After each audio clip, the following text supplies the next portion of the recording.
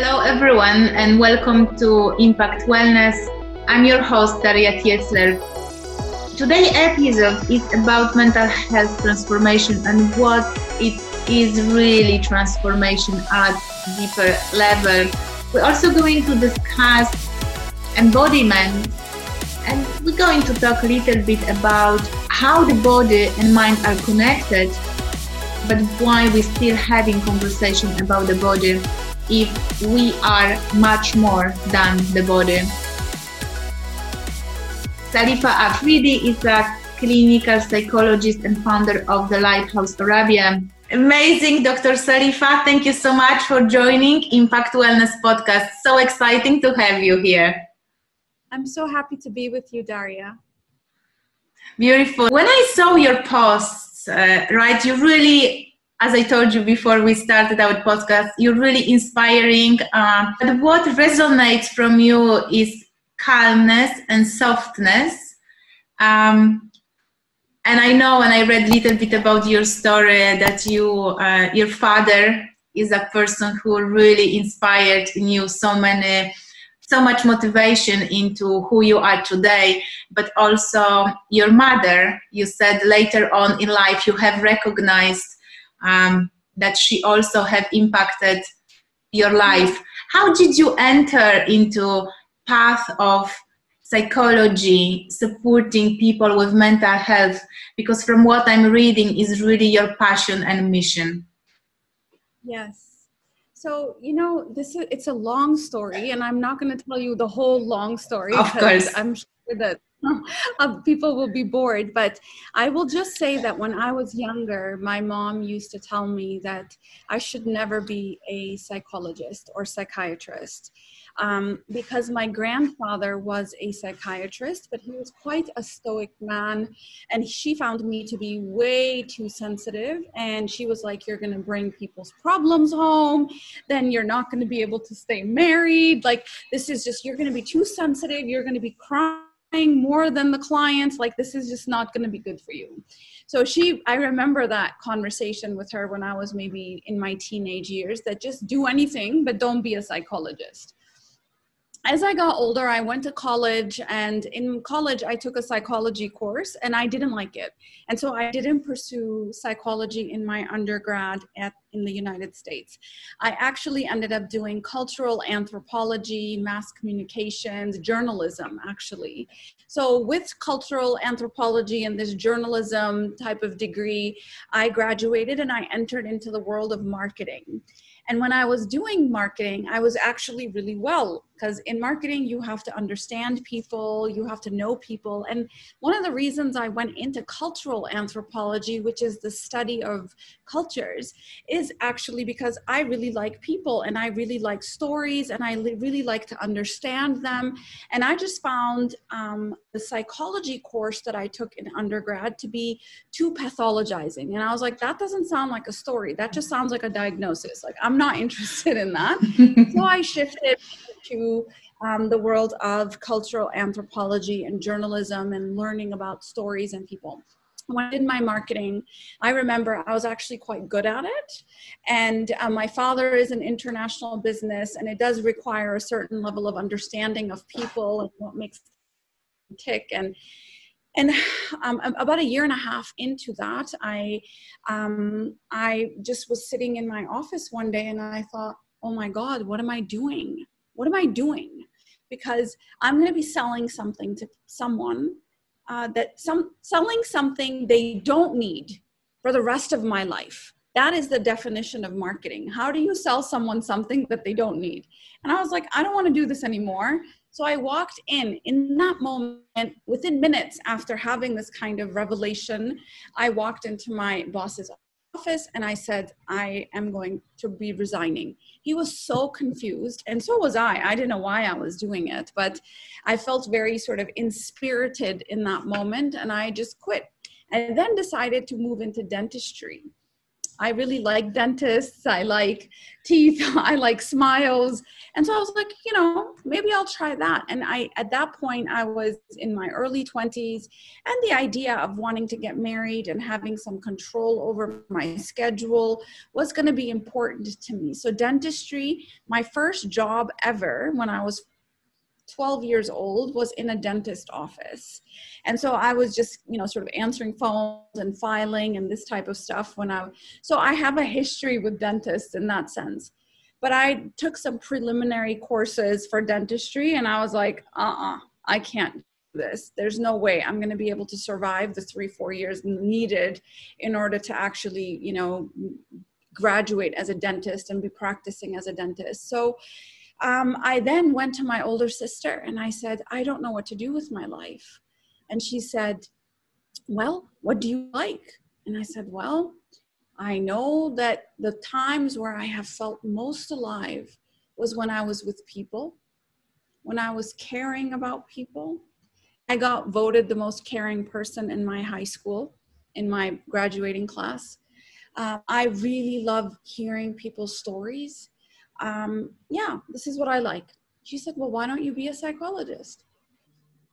Okay, I applied, I got in, and that's what I'm doing for the last 16 years. So I guess when I get bored of this, or when I no longer feel like this is the thing that interests me, I'll probably quit and go do something else. But for now, this is where I'm at, and this is what I love. And not a single day goes by where I feel like I don't feel like I'm working. I feel like I'm living out a calling. I'm living out a purpose, which is very different from waking up in the morning and saying, I've got to go to work. It's, I've got to get up and go do something with my life, is the feeling I have. Of course, I wake up exhausted some days, but it never feels like work. It never feels like work. I think it's amazing. And I think partly, and I believe in some energy between people. And for some reason, when I saw you, I said, I must speak to that woman, because there is that passion, there is that love, there is that care. And I also know that you love education. So I'm partly kind of like seeing myself in you. And I always believe that we need people that inspire us to carry on our message, to carry on our purpose, because sometimes it's not easy. Sometimes our message does not get the way we want, how we want, right? How fast we want that is coming. But you've amazing followers on Instagram. You also a co-owner of Lighthouse Arabia, that is specializing in mental support. And definitely, I would love that everyone in Dubai, but not also there, people can join you online, right? And work with you and work with your practice. Yes. Tell me a little bit about more that. Yes. So I'm the founder of the Lighthouse Arabia, which started about 10 years ago. It'll be our 10-year anniversary this year. And so we are probably one of the long-standing clinics in the UAE. And we are definitely the largest group of psychologists in the region under one roof. And so, we have the largest number of support groups that are running out of a clinic in the region. And that's basically, we are very much, even though we don't have the title yet, but we're very much like a social enterprise where we have a mission at the center of our business. And that business is there to sustain the mission. And how do we make it operational? How do we sustain our mission to have mental health awareness and mental health education accessible to everybody in high quality, in a high quality way. And so that everybody that joins the Lighthouse team knows that we have a commitment to our clients, our community, and our colleagues. And that's basically what aligns us. And that's basically what the Lighthouse Arabia is. We work with everybody across the age range, from very, very young children all the way across the age range.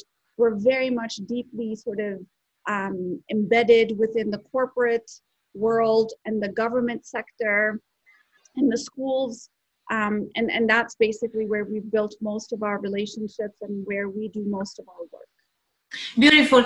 Sarifa, why suddenly we are talking about mental health? Because you couldn't see this few years ago, and now suddenly we have this explosion that mental health is important, is actually part of our wellness, part of who we are, this mind, body, spirit, heart connection. Why is this happening? Why now? Well, I think not everyone is having that conversation. So I just want to say that. I think in the world of social media, we are having a conversation a little bit more, but I wouldn't say that it's a very sort of normal day-to-day conversation within governments in the Middle East or within the corporate sector in the Middle East. This is not normal just yet. It is very much normal in the world of social media and maybe in the global arena. It's becoming more and more important. I think the United Nations, the World Economic Forum, the World Health Organization have definitely put this in the top 3 agenda items of things we need to be focusing on. And I know in the UAE, it has also become a top agenda item where we talk about happiness and well-being being an important thing. So so I just want to say that. So why now? I think it's because with the advent of the phone and the smartphone, which was about 10 years ago, now 12 years ago, but with the advent of social media, which was about a decade old, I think this is where a lot of people are coming to a breaking point. It does take about a decade to shift culture, to shift beliefs, to shift the way we organize ourselves.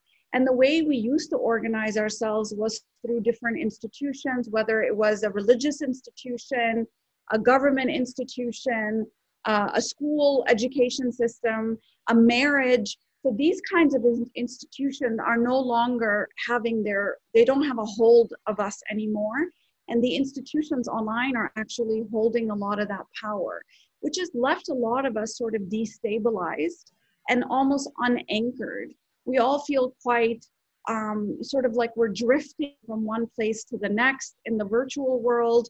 And the things that used to anchor us, like family and community and marriage and relationships and governments, are not holding us as much anymore. And that has created a lot of anxiety in people. And so mental health, depression has become the leading cause of disability worldwide in the last 3-4 years. And it's going to become more and more an issue. Now, given the pandemic, we have even bigger issue at hand because of the isolation that some people have endured. So a lot of the grief, a lot of the crises, a lot of the health issues. So we are really at a boiling point at this time in history where mental health can no longer be ignored, and mental health is just not something, very, very, very sick people Yes. are struggling with. There's a difference between mental health and mental illness, and we need to talk about both. Mental illness is very prevalent. 1 out of 4 people is struggling with depression or anxiety, and mental health cannot be seen as a separate thing from physical health. We are one system, which everything impacts everything else, and we need to start shifting the conversation because it's very, very dated. The conversation. I agree with you because still I'm from Poland originally, and still when you're talking about, despite social media expansion, you still, when you say mental health, go to psychology, go to therapy. For older generation, older people 65, they're not that old, right? It's very weird word. It's like kind of woo-woo-wawa thing, like we call in a natural medicine world, right? So I completely agree with you. You work and you're defining very clearly your mission, and you can say that transformation of someone else's journey from perspective of mental health is your thing. At least when you're going on Instagram, you have amazing posts, many views. How do you define transformation or mental health transformation? So I really struggled with what to put on my Instagram profile, because you really got to get it right, like what is it? And I purposely, Daria, did not choose the word healing. I didn't choose the word healing because it didn't capture what I think people can do with their pain and with their struggle. Transformation actually talks about changing the nature of something. An alchemist transformed metal into gold, right? And so I believe that you can take your pain and transform it, instead of just healing it, you can transform it into wisdom. You can take your suffering and make it meaning. You can take your, struggles and make them resilient. So for me, transforming is taking something and transmuting it and changing the nature of it into something else. This is what I believe. I want. My hope is that with my content and with my with the information that I create, that people will be able to see that nothing was done in vain. And healing is important. Go heal yourself, great. But what if we took that pain and actually transmuted it into something else? I believe that you cannot heal shame. I've actually really thought about this long and hard. Maybe I'll change my mind 2 years from now, but as I stand today, I don't believe shame can be healed. I only believe shame can be transformed. Shame can be transmuted. And when you transmute shame and you work through it and you name it and you understand it, and that transmutes, it becomes love. And I have actually felt it that way in my body. I don't feel it healing. Healing, when I see a healing, I see that there's a cut and something heals over and it goes back to somewhat of its natural state. I don't experience pain, emotional pain in that way. It's always been a transmutation or a transformation of something. I agree with you. And for me, what you're saying, and that type of understanding is empowering, instead just heal.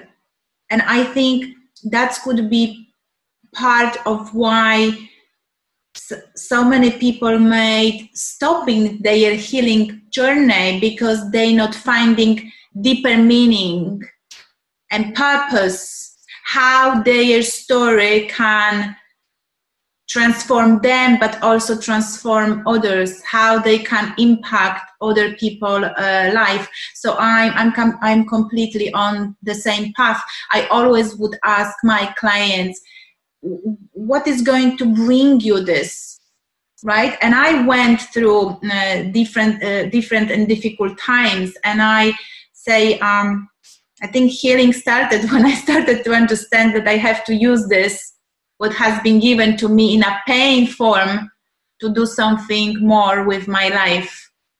So I completely agree with you. It's flat if we just heal, right? Is important, as you said, but again, I believe different people will find different things for themselves, and it is about awareness on my podcast, so people can pick and choose whatever they want.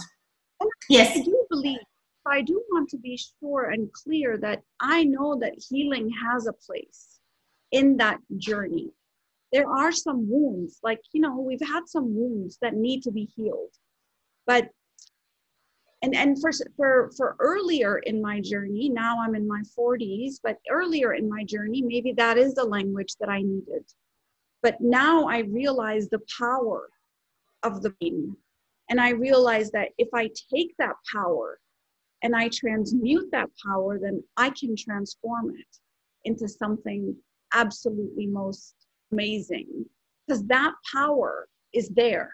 I don't have to do anything with it. Pain is powerful. But what if I just change it and change it into love? How powerful would that love be? So it's a little bit of a different frame. So I don't want people to be like, I don't know what she's talking about and there should be healing. Heal all you want. And then understand that maybe later in your journey, you will come to a place where you say, what if I change? What if I transform it instead of heal it? What would happen? What would that look like? So there is a path that might look parallel to healing. That would be the path of transformation. What you're saying is just reminding me situation from that Wayne Dyer, one of the spiritual teacher. I don't know you. I'm sure you know him. He was saying also deeply about transformation, that it's coming later on in life, right? It's not just coming now, I want to transform. That's why when we have in all these transformations, for example, of the body, we really have to think what we telling to people, because we telling them just to change on different level, and not everyone is ready for it. But what he said was amazing. He was basically very angry on his father, and because he did not care about his family, he left them. And then he was trying to find his grave. When he said he found it finally, he thought that he will express his anger on him in order to heal, I guess, right? But when he found, he said, something amazing happened. Came only love. I didn't want to be angry anymore on him. He just gone. He was part of my life, but he actually gave me something that I can use it to transform and move forward. And it's exactly what you were saying. That's why, again, finding the right description of what healing, what transformation means to me. I think we could talk about transformation itself, but I want to that you express or explain us a little bit more. What do you feel stops people from living the best of their life? As you said, live life on their terms. I mean, we are socialized from a very early age as to what we should be, what we should want, what we should say, how we should dress, what we should wear, what we should look like. I mean, every little thing has been downloaded onto us. And our journey in life is for us to actually individuate and to become an individual with their personal set of values and their personal set of beliefs and their personal agenda, to be authentic. And that's living life from the inside out. Who am I really, right? I know what everyone thinks I am, and I know what I should be, but who am I really? And that's a really difficult task if you are not connected to your spirit. And most of us are actually quite disconnected to the spirit, or we've been taught to dismiss it. And so that, if we let our spirit sort of guide us, that same spirit that told me that I can't work in marketing and I go and, the next minute I'm resigning, that same spirit has been the spirit with me my whole life. And now, only now am I realizing, oh God, if I had listened earlier, I would never have felt alone. And so getting in connection or getting attuned to or listening to that spirit and having that be your guide, that's what I mean by life on my own terms. I genuinely believe that, we are kind and giving and loving and generous and good human beings that care about each other, that have empathy for each other. We have mirror neurons. If you hurt, I hurt. I actually feel the pain. If something came and hit you right now, my body would hurt. This is what happens to people, even through the virtual world. And so how do we trust that? Yes. How do we just say, this is who I am, and I'm going to trust that? And these are some of the systems that I subscribe to, whether it's a religious system or whether it's a value system, whatever it is that you're doing. I think it's important that if you have a system, okay, be fine with that, but also trust the spirit. This is life on your own terms. This is authentic living for me. And that's living really from the inside out, attuned to that spirit. And how do you connect to the spirit? Because I think you're raising very important point. we are disconnected from our spirit, or we could call we are disconnected from our inner self, the voices that are not only sabotaging us, but the voices that are good in us, that are trying to guide us into what we're supposed to be. And first, we cannot connect with them, with our intuition, with our insights, right? And then secondly, we are disconnected later on from our purpose and our calling as a result of that. So how can we, some tips, tricks, biohacks? The way I would, I mean, and I have not necessarily read a book on this. I can only tell you my experience. Although the book that came the closest to this was The Soul's Code by James Hillman. Mm-hmm. And in it, he basically says that we are all born with a blueprint. We are born with a blueprint of what we are supposed to be and do in this world. Just like the acorn has the blueprint of the oak tree, or the rose, you know, the seed that plants the rose bush. In the seed is the blueprint for the flower that comes out of it, right? And each one of these flowers look different. So each one has a different blueprint. They're all roses, but they come from a different family. They come from a different way, right? And so we are all born with something encoded in our spirit. And what is that? And how do we connect to that is the purpose of life, really. And the way I would do it, and well, let me first tell you what is getting in the way of us connecting to that. And that usually is this thing. That is Netflix, that is television, that is radio, that is people, that is society, it is culture, it is messages that we get, it is, you know, religion, it is all of these things that might actually be used as a way to have you change and conform to a certain way. Now, religion done right, I don't think does that. But religion as a way to sort of make you, shame you, blame you, I think that's where people play it wrong. So just want to be clear that I'm not anti-religion here. I really am pro-religion if it is used in the right way. Now, how can we connect to that? The way to connect would be, you've got to quiet it. If you think about every prophet, if you think about every philosopher, Moses, Jesus, you know, Muhammad, Buddha, anybody, name it, Nietzsche, Socrates, Aristotle, name any philosopher or prophet. And they have periods where they go in the mountain, in the desert, in the cave, in the cabin, where they move away from society and quieten themselves. And that is where they hear the voice of God. That is where they hear their wisdom.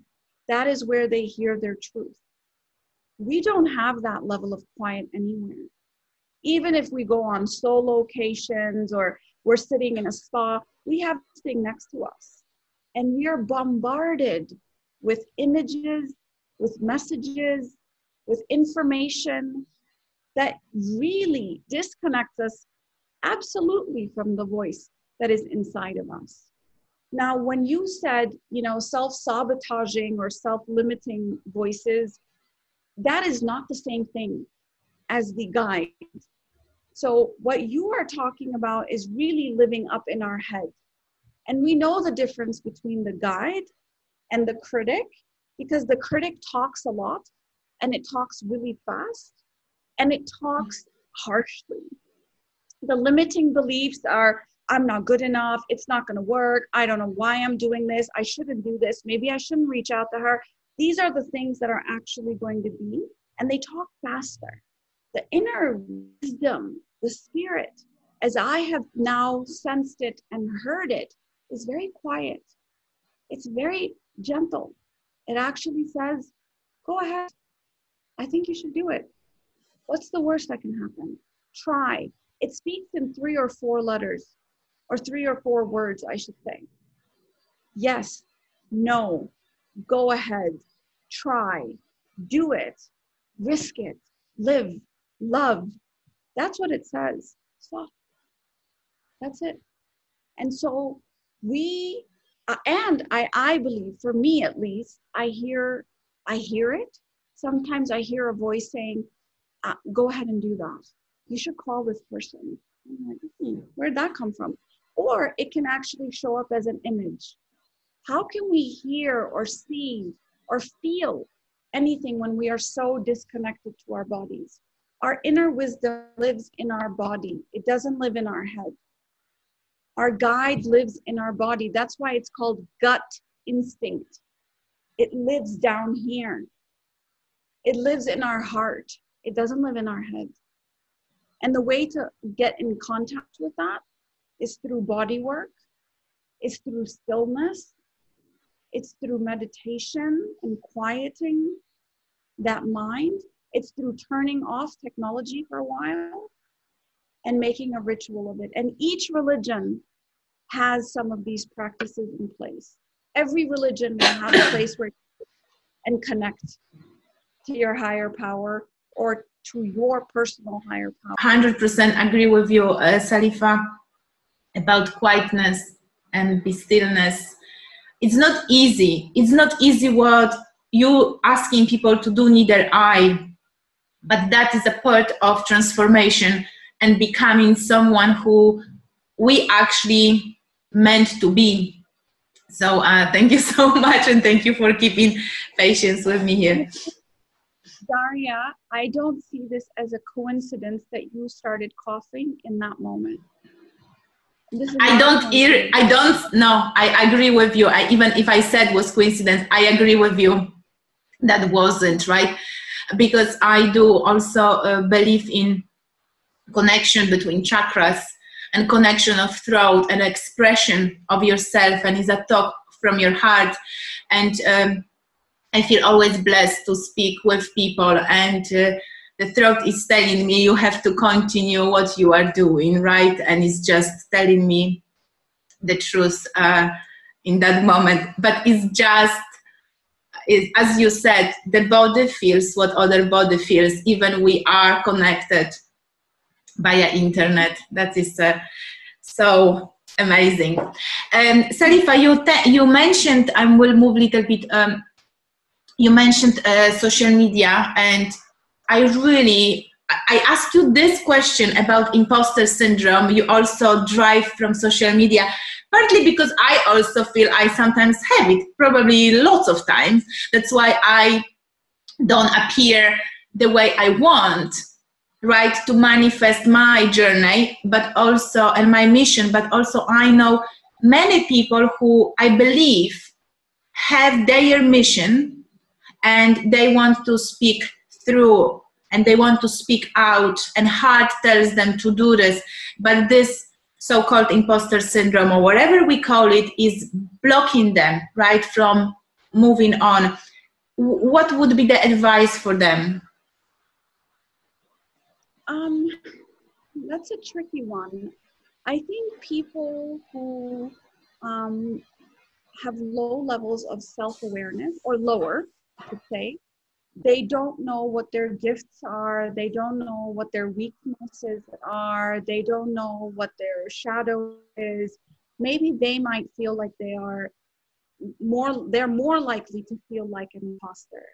Now, I also want to say that lower levels of self-awareness, because I know, if you tell me, Dr. Saliha, you don't know much about Jungian psychology, I might feel bad for a second, but then I'm going to say, no, I actually kind of know a lot. And so I know who I am. I know that if you told me, well, you don't know a lot about fashion, I'd be like, yeah, I don't. I don't know a lot about fashion. And so I know what I know, and I know what I don't know. And so and I know that there's a lot that I don't know about what I don't know. So there's a space, the unknown is there. But for the most part, this is a constant journey of self-discovery and self-awareness. That's one part that I'll say.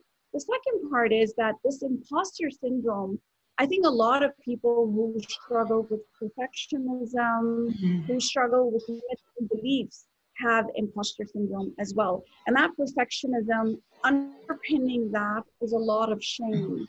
Who am I to be great? I'm just, Daria, I'm just Saliha. Who am I to be someone who can know something? And that is a very massive limiting belief but also has a lot of shame underneath that belief. So in that space, you are going to have to recognize, where did that shame come from? Who first made you feel that way? When was the last time you felt that way? When was the first time you felt that way? Who were you with when you first felt that way?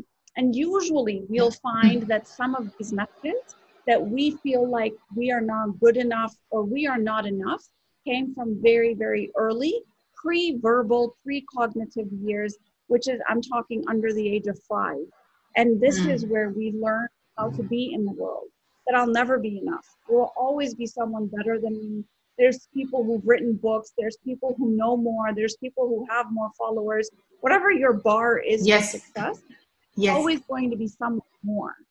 And when you constantly are looking at, oh my God, look at all this greatness, I am nothing, that is not a proper evaluation. Where you say, this is so great, I'm so inspired, and look, this is what I'm capable of, which is a very different way of looking at things. So it has a lot of shame underneath those beliefs, I would say, that needs to be worked through. Those shames, I just always would love to refer further into, for example, female clients, right? And weight loss, right? How this shame, we just moving around, how this shame can affect the body and who they are at this present moment. Because I do believe women hold lots of shame and guilt. That's why there is emotional eating and all of those things are a negative connection with food or relationship with food. How they could help themselves? Well, I mean, we live in a world that is absolutely convinced that we should believe that we are not good enough as we are. All the messages we get is somebody commenting on someone's body, is making us feel like we can improve some part of ourselves. It's anti-aging, it's slimming, it's this one, it's that one. From a very early age, this is what you should look like, this is what you should act like. But the interesting thing about women, which is why 90% of the women, it's almost a universal fact that women will have some shame around their body, is because the messages are not just one. The messages are conflicting. Some people say you should be thin like Twiggy. Other people say you should be plump like Monroe. Then you should have dark hair. No, you should have blonde hair. You should have big breasts. You should have small. You should have this one. So the messages are constantly conflicting. So you never feel that you are good enough. You will never feel you are good enough because they will make sure that you don't. So you can buy their products, so you can feel insecure, so you can actually go to the plastic surgeon, so you can actually improve the things you want to sort of appear as. So shame and body image in women is absolutely linked. I have yet to meet a woman who felt she hadn't struggled with shame and body. I've yet to meet one. Right. How much do you think is coming from actually our mothers? How they would be in the past caring and talking to themselves, and how a daughter or girl would be looking at the mother then to transforming this forward. Because if that is the problem, this must be transform. I wanted to use the word heal, because I don't believe with you coming that you can heal this, because somehow this is so rooted in us as a generation. I don't think the mothers only are there to blame, or mothers or fathers. Mm-hmm. I think it's way bigger. This is culture. This is, on a cultural level, what is beautiful in, Nigeria is going to be different from what is beautiful in Pakistan, which is beautiful from Ireland, which is beautiful from China. Like, each culture presents itself with a set of things that they value and a set of things that they believe to be beautiful. More and more with technology and globalization and sort of one uniform culture, the image is starting to look a little bit more consistent, where, today it is, a voluptuous woman, but tomorrow the whole world might think that you need to go back to being super, super thin again. So we don't know what's going to happen. Each culture sets what is beautiful. And so the woman, the mother, obviously can help the child feel a lot more secure in her body, have the child feel a lot more acceptance for the body. But we are up against a Goliath here. This is not just the mother-daughter issue. This is if a mother looks and is proud of the way she looks and it feels good about the way she looks, of course, some of that might through osmosis get to the daughter, but when she goes to school and everybody is talking about weight and they call her fat and they call her, oh, well, you don't have blonde hair or you don't have dark hair or your skin is too dark or your skin is too light. Messages are everywhere. So this is a Goliath, truly, that we are all going to have to face at some point in our life. Thank you for clarifying this. I think very broad and lots of wisdom coming here. I really appreciate. What would you be telling to that woman who most of us suffer with this shame phenomenon? How she has to, she's in her 30s, 40s, even 50s, right? And she still feels, right, this insecurity that's coming on her. But she, let's say, has this slow transformation that comes in and she wants to push that forward. How she could deal with this? How she could transform this shame? Daria, I find that the biggest form of rebellion that I've ever sort of engaged in, I've been quite a rebellious child, is to just accept myself as I am. I feel in a world where everyone has something to say about everything that you are doing, you're never going to be good enough if you listen to them. So in order to, you have to rebel and you have to protect yourself. And I find that when I did this work for myself, I was so deeply sad, so deeply sad by the fact that everything that we are taught to betray ourselves. We betray ourselves. When I listen to someone say, what is the right weight and my thighs should be like this or my waist should be like that, I have betrayed myself. I don't want to betray myself anymore. I don't want to fight. I don't want to argue with people. You can believe whatever size waist is good for you. I don't want to do that to myself anymore. And so the biggest rebellion that I've ever sort of engaged in is to just say, I'm going to accept myself for who I am. I will always strive to be healthy. I will always try to feed my body and nourish my body. I will rest it. I will give it its water. I will give it its movement. This is my body. It's the only one I'm going to get. And I'm not going to let you tell me what is good for it and what is not. And how it should look and who are you to decide what I should look like? Who are you to decide that? No, I'm sorry, you don't get to decide that anymore. So it's taking that power back and saying, I will decide and I will accept. And I'm not going to listen to you about this anymore. I will not let you define me. I also think that, one of my favorite quotes is, remember who you are. Remember who you are. It's from The Lion King.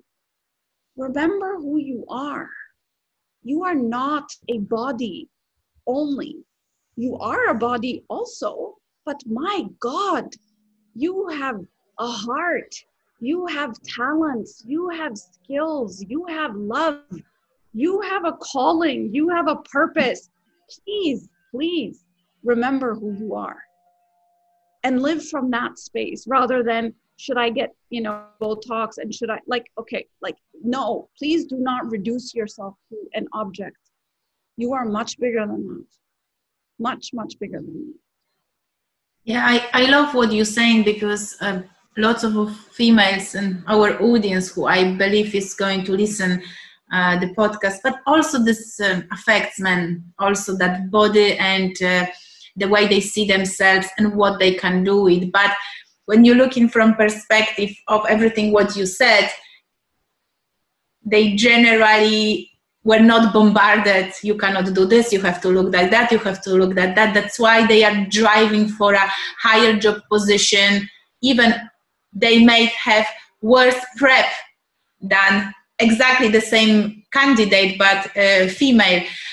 That's why it's so important what you are saying, because this I've been in this body work and health and fitness for the last 15, 16 years. And I also see how this got changed, but I'm not sure if what is happening is good, because there is more obsession about eating, more obsession about being healthy.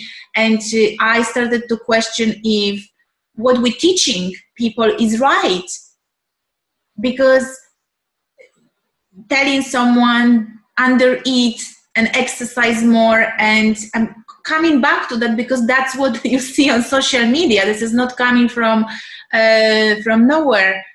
That's why all what you're saying is important. Just you are not just your body. You are what is inside you, what you can do with the gifts you have. But many women actually, when they come into me with this weight loss, they disconnected. They just scale calories and sometimes maybe the clothes size I want to fit in. This is the way they're measuring themselves. What is your observation about, if we can discuss this few seconds more about what's happening with this body image, the health, the way we see in wellness, the way all of this is kind of coming together right now? What is your opinion? I hear what you're saying. I hear you saying that we're still talking about the body. Now we're talking about body positive and body love and body this and body that, but we're still talking about the body in the end. Why are we still talking about this? Why are we not talking about other things that we're... Yes. Even if it's body love, it's still the body that we're talking about. So I think, again, putting pressure on people, again, putting pressure on women that maybe I should be eating healthy and maybe I should be eating clean and maybe I should be vegan, and maybe it's still concerned with something that other than who you truly are. So I get that. I also think that, it's about the intention with which you do it. For sure, I know this now. I exercise, right? I exercise 3, 4, 5 times a week. But I do it because it makes me feel good. I do it because I feel like I'm loving my body at that time. I'm giving it what it needs. It releases endorphins. It makes me feel like I'm good in my body and good in my head. It does all sorts of good things. So I go and I do it because I feel like I'm caring for myself. Another person might be in the treadmill next to me at the gym, but she's doing it to lose weight.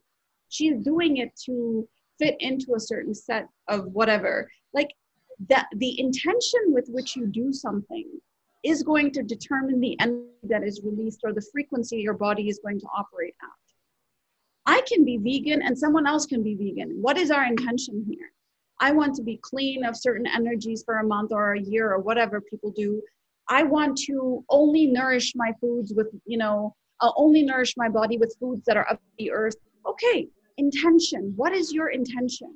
And if it's coming from a place of I'm not good enough, then you are still betraying yourself. But if it's coming from I am so good and I want to love myself through this, then you are in a different place. Yes, and I think many women are in that place, I'm not good enough. And unfortunately, they connect in their body with I'm not good enough. And it's a journey to change this and shift that.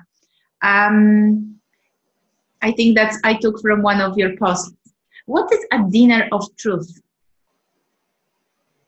A dinner of truth is actually where people, you invite someone that is close to you.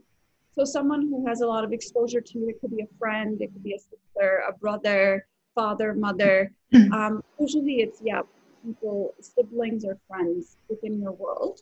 It could also be a colleague that's been on the team with you or something. But they have a lot of sort of interface with you. And the dinner of truth is where you ask them to come out to dinner and you say, I want you to tell me something that I can improve about myself or something that annoys you about me. So you literally say, what about me annoys you? Or what about me would you like to see change? And then you listen. You cannot defend yourself. You cannot explain yourself. You cannot justify yourself. You just listen to their feedback. And also know that it is their feedback only. What my brother says about me is going to be very different than what my husband says about me, which is very different from what my colleague says about me. So people have different experiences of you. And what you are gathering is what is this person's experience of me? And then start to see if there's any sort of threads that go between all of them. If everyone says, I wish you weren't late, you're always late, then you have a problem with keeping your word. And then there's trust issues that come into play. So you are not trustworthy. You are not reliable. You are not, if everyone is saying that, maybe you need to work on that. So dinner of truth is a way of gaining some awareness about yourself. And that is the journey, really, is how do I come across, how am I experienced by others people? I think that's why I picked this, because this came from your conversation with your daughter, right? I think the dinner of truth, when you were explaining the story. And I am so much about conscious parenting. I've got a 2-year-old daughter, and I think that's why I wanted that all parents pick this information, because we are not superior to our children. And many people who I work with, they having children, and partly of whatever they are trying to achieve with their health and happiness and wellness, not partly, is a lot linked to the little one. So I always say, keep improving yourself. And I think every parent should know about that. What is your intake about conscious parenting? Well, I did my dissertation on parenting. And so for me, it's been I would say 17-year journey with a love affair with parenting. I have 4 children. When I first moved to Dubai, I used to call my lectures that I used to do on parenting, I used to call them conscious parenting talks. And then I changed that into conscious parent talks. So it is not about the parenting, it is actually about the parent. And if the parent is good, then most things actually are good. And I would say that I have not read a lot more since I realized that I am the biggest source of the development of my children, and I need to know and trust some of my value compass, my gut instinct, my intuition. I need to be anchored in values like honesty, authenticity, and that goes for them too. So if my daughter is authentically believing something, then I need to guide her, I need to coach her, but I need to be able to give her that permission for authenticity. So that's I've had a very long journey with parenting and conscious parenting. And I would hope that my children know that I come to them with a level of humility that I don't know what I'm doing in today's world. I'm doing the best I can, and I'm letting my values be my compass. And I am fallible.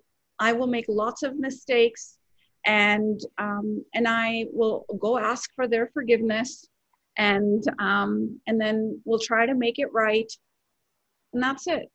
So I like I said, I was a very rebellious child, and so I think my kids, they don't have anything on me on that front, and so I think we're doing okay. Yeah, but yeah, that's the only way to be. That's the only beautiful way. I hope, maybe I didn't know that you had that huge experience in children and parenting, and mostly about parent, as you said. Maybe one day we can record some podcast about that, because myself and my husband, we are very much into development of parents rather than children, but for good of children. And as you said, I do believe there is not enough awareness. We are still living in this old-fashioned way that parent is always right and kid has to listen. And it's a. I think once I become parent, I started to see more how I change myself, and I do believe, and that comes from one author of Conscious Parenting book. We are parenting the children or child that is in front of us, without comparison to the other one, and we just have to adapt. But as we discussed, you have to work on yourself. You cannot just throw on them because they are observing you. And yes. Parenting, yes. I know parenting is an inside job. So you cannot parent, people who think they're parenting by working on their child, they're probably going about it very differently. It seems counterintuitive to work on the parents, but parenting absolutely is an inside job. Yes, 100%. I hope that all parents hear this and they're going to join Lighthouse Arabia for more support with that. One of my last questions is how to find your calm when the storms arrive. This is the same way that you would connect to your spirit. You need to know your anchor point. You need to know where that sits inside of you. Some people say their anchor sits in their heart. For me, the anchor sits in like the third chakra area. Between the second and the third, I feel that is the place where I need to be grounded. You need to practice finding your calm when you are calm. So when the storm hits, you're ready for it. You know, a sailor has to sail many, many, many times before he goes and gets hit by a storm. You're not just going to get in the sailboat and go driving into the storm first day. So you constantly have to practice meditation. You constantly have to show up for yourself, connect with yourself, connect with yourself, connect with yourself. And then when the storm comes, you'll be ready because you have a neural pathway and a muscle to actually be able to do some of the things you need to do. What most people get wrong is they wait till they're, super anxious or super angry or super stressed. And then they're like, I'm going to meditate. It's like, no, meditation is counterindicated at this point. You've actually got to go release some of that energy. But if you practice before, if you have a way of life where every single day you meditate, then first of all, you will be calm. So the storms are not going to be as loud because your amygdala actually shrinks as a way of meditation, from meditation. And when the storm really becomes big, you will know how to connect to your spirit very quickly. I think so it's a way of life. I think exactly, way of life, and do not wait until storm comes, because then it's too late. Then you go into food, into alcohol, into cigarettes, into all the other addictions that are calming brain in that quick way. So you're able to release yourself. That's so beautiful. I think there is so many more topics we could touch. That's why I was a little bit jumping to pick your brain, Salifa, from different angles. Guys, definitely you have to go to Instagram, right? How can we find you, Salifa, and all your wisdom? It would be online at Instagram at Dr. Saliha Afridi is my handle, and that's where you can find me. Fantastic. Thank you so much. Once the podcast is released, I definitely let you know. Thank you to everyone for listening.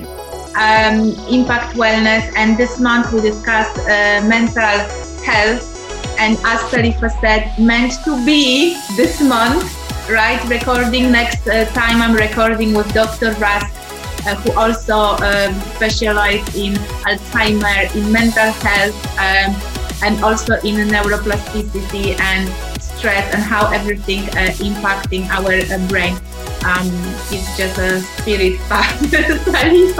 So thank you so much once again for joining Impact Wellness Podcast. Thank you so much. Take care.